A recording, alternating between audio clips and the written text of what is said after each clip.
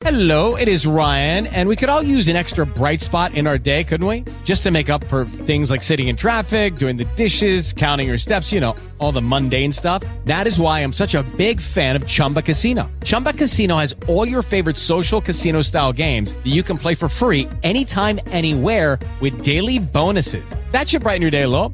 Actually, a lot. So sign up now at ChumbaCasino.com. That's ChumbaCasino.com. No purchase necessary. VGW Group. Void where prohibited by law. See terms and conditions. 18+. Hello, it is Ryan, and I was on a flight the other day playing one of my favorite social spin slot games on ChumbaCasino.com. I looked over at the person sitting next to me, and you know what they were doing? They were also playing Chumba Casino. Coincidence? I think not. Everybody's loving having fun with it. Chumba Casino is home to hundreds of casino-style games that you can play for free anytime, anywhere, even at 30,000 feet. So sign up now at ChumbaCasino.com to claim your free welcome bonus. That's ChumbaCasino.com and live the Chumba life. No purchase necessary. VGW Group. Void where prohibited by law. See terms and conditions. 18+.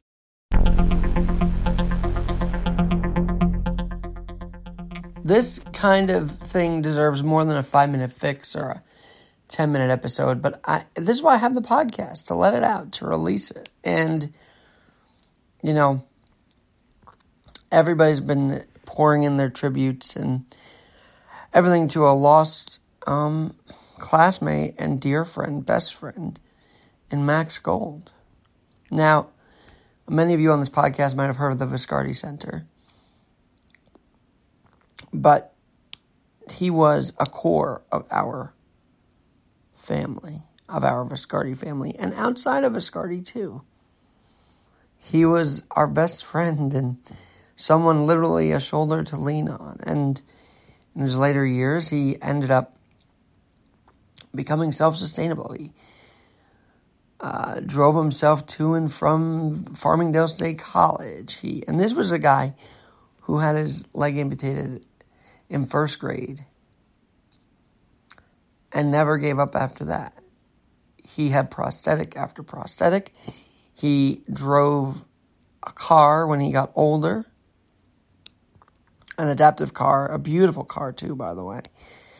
And it was really impressive to see him drive down the highway, in his 20s and whatnot. But today we have to do the toughest thing, and that's to say goodbye. See, we talk about the disabled community in a very celebratory way, but this is the part that sucks.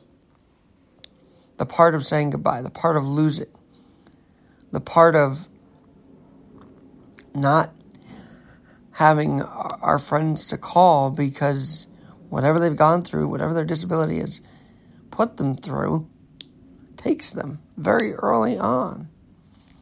I mentioned the sportsmanship tournament that we do every year at Viscardi, and they honored 3 kids in that fall semester alone that lost their lives.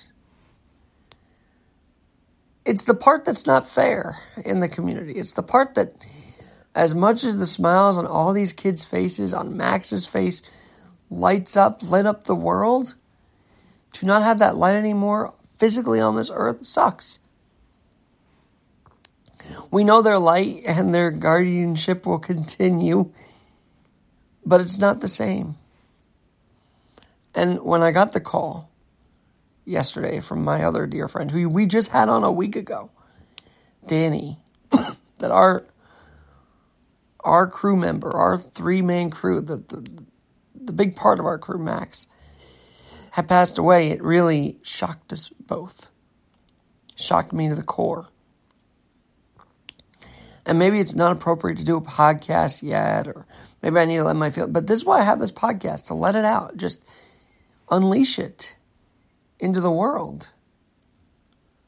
And just talk about how amazing a person Max Gold was. And we are surely going to miss him at 31. But he was a champion at the same time.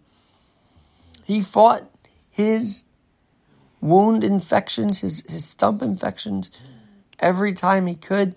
He was staying strong to the end. He was at home a couple weeks ago. I mean, he was still active. He never gave up a single breath. He could talk to you, even if he was sick as ever. He'd still make sure you knew he was there for you. He was a true blue friend, Max Gold was. A true blue classmate as well. He is one of the last of the real ones, and I have to say that. Because I don't think you'll get that kind of class or friendship again. And then I want to tell you this story. So, I mean, getting this word made me feel some kind of responsibility at the top of the world. At the top of our, and in our class of 2009 world. To just check in on people. See how they were doing. And I checked in with Adeline and Matt Lindblad and people you may not have heard of before. Keenan. I've had Keenan on the show before. But we were all right there as a group, pretty much from kindergarten to 12th grade. But in the adaptive community, Max also did something pretty frickin' awesome. And it happened 10 years ago almost, this very year. You see, Jake, Max's brother, was very involved in Max's life. And they took a trip to the Smithsonian in Washington because Max had this huge love of aviation. As Brian Recka writes, it was a fascination with aviation that Max had. And God bless that. His bar mitzvah was at a McCarthy Airport, as a matter of fact. He actually went to Farmingdale State College and graduated from there, majoring in security systems with a concentration in aviation. He wanted to be part of that aviation world since a very young age. Since flying to Boston from Long Island, seeing doctors up in Boston. By the way, Max's right leg was amputated at 6 years old. 6 years old, 25 years ago. And I feel like we all remember that moment in time.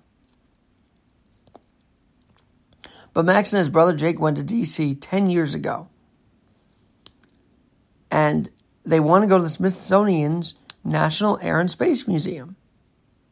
Because I guess he called himself an Aerodox fanatic, wanted to see this museum, which had flight simulators.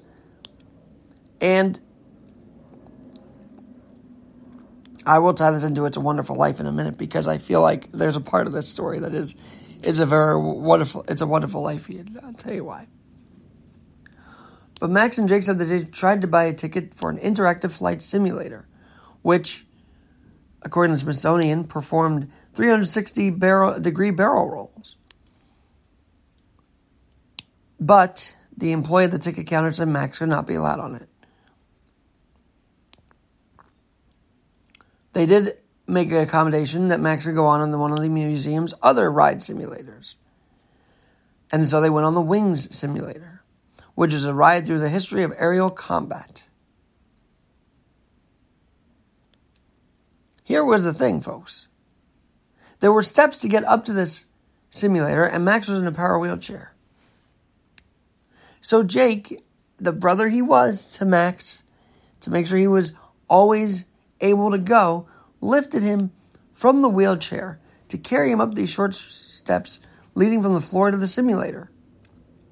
Then one of the Smithsonian staffers made a scene, yelling at Jake to put Max down. 250 to 300 people in the room heard this and watched the scene unfold.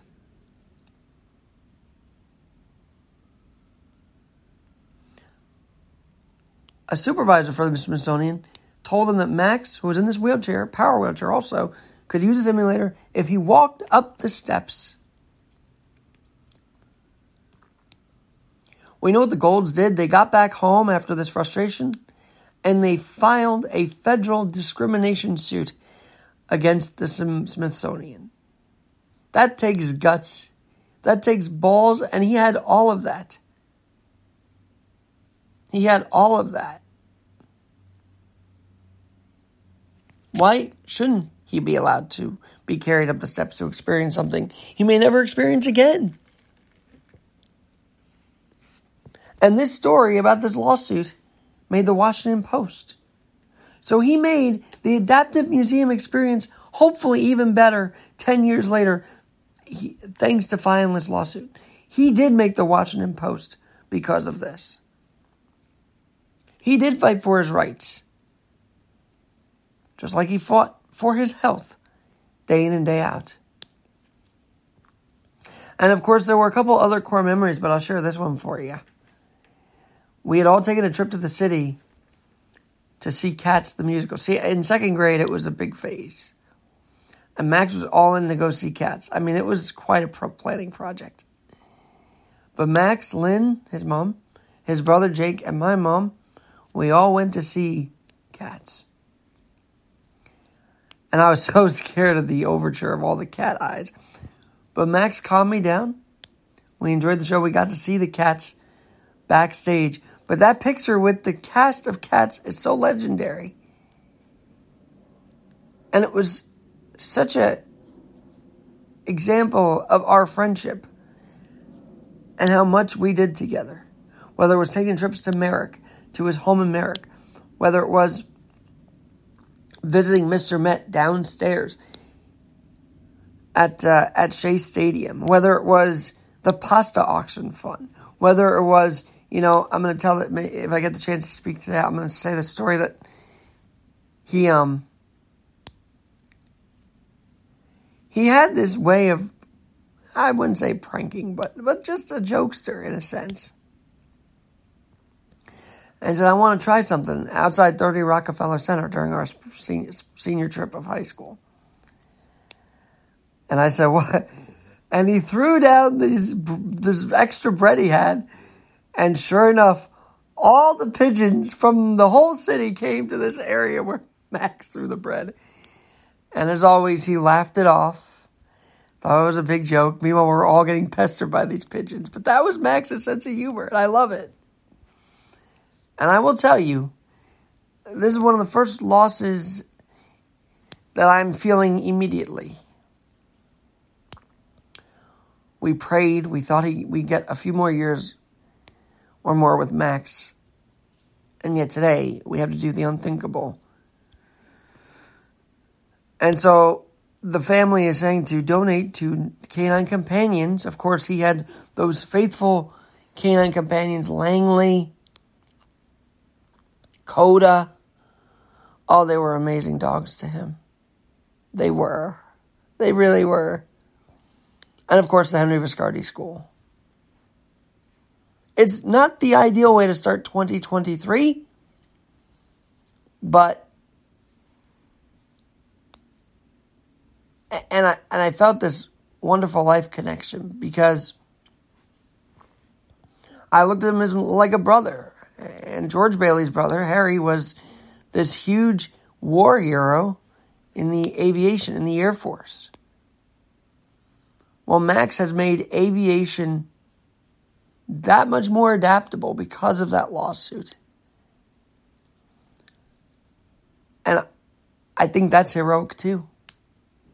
That people with disabilities should be enjoying aviation, should be enjoying that museum. And museums across the nation, to be honest. And just maybe Max Gold changed the game on that. Like he changed our lives. And everyone who met Max Gold. You are going to be our guardian angel. You will get your wings when that bell rings today. Love you, brother. Miss you already. And Danny and I, we will take it from here. God bless and love Max Gold.